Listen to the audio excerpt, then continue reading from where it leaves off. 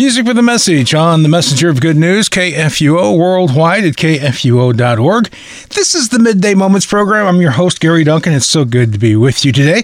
It's time now for our Moment for the Family with Dr. Mary Manz Simon. Good afternoon, Mary. Hi, Gary. Addition, subtraction, geometry, algebra. What's all this about, Mary? Those are suggestions to get in a mindset for math.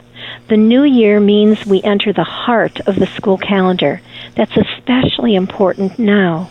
Because of the learning loss due to the pandemic? Yes, absolutely. COVID has slowed progress in math more than reading.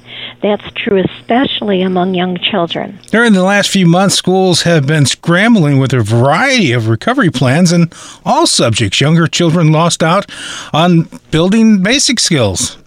Exactly, which is why we'll focus this conversation on how families can impact a young child's math competency, because that's emerging as a real problem area. Personally, I'd like to avoid thinking of all those mathematical operations. I'd rather read a book to a child and help them learn about reading more than math, or to work on flashcards and those sorts of things and worksheets and stuff like that. Well, no paper and pencil tasks here, Gary. Okay, good. Young children should be all about active involvement in their learning, not worksheets and flashcards.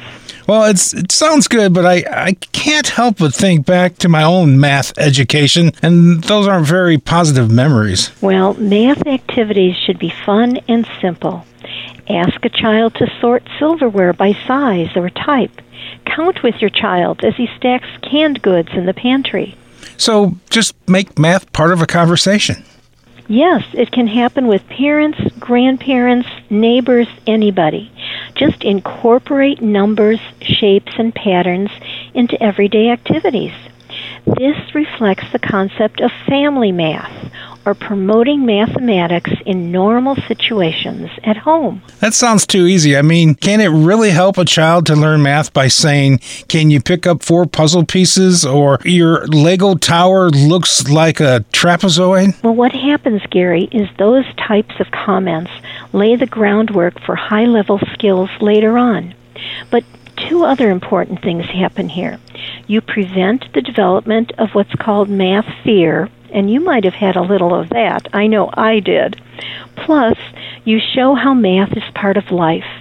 Math is playing Candyland, making a circular pattern with pepperoni on a pizza, or judging which stack of library books is heavier. You know, that sounds like fun, but I'm still not sold. Well, math is about problem solving. It goes way past adding and subtracting. For example, ask a child to estimate how many steps they need to get to the car, or predict who will pick up the most toys in 90 seconds. That's math. Of course.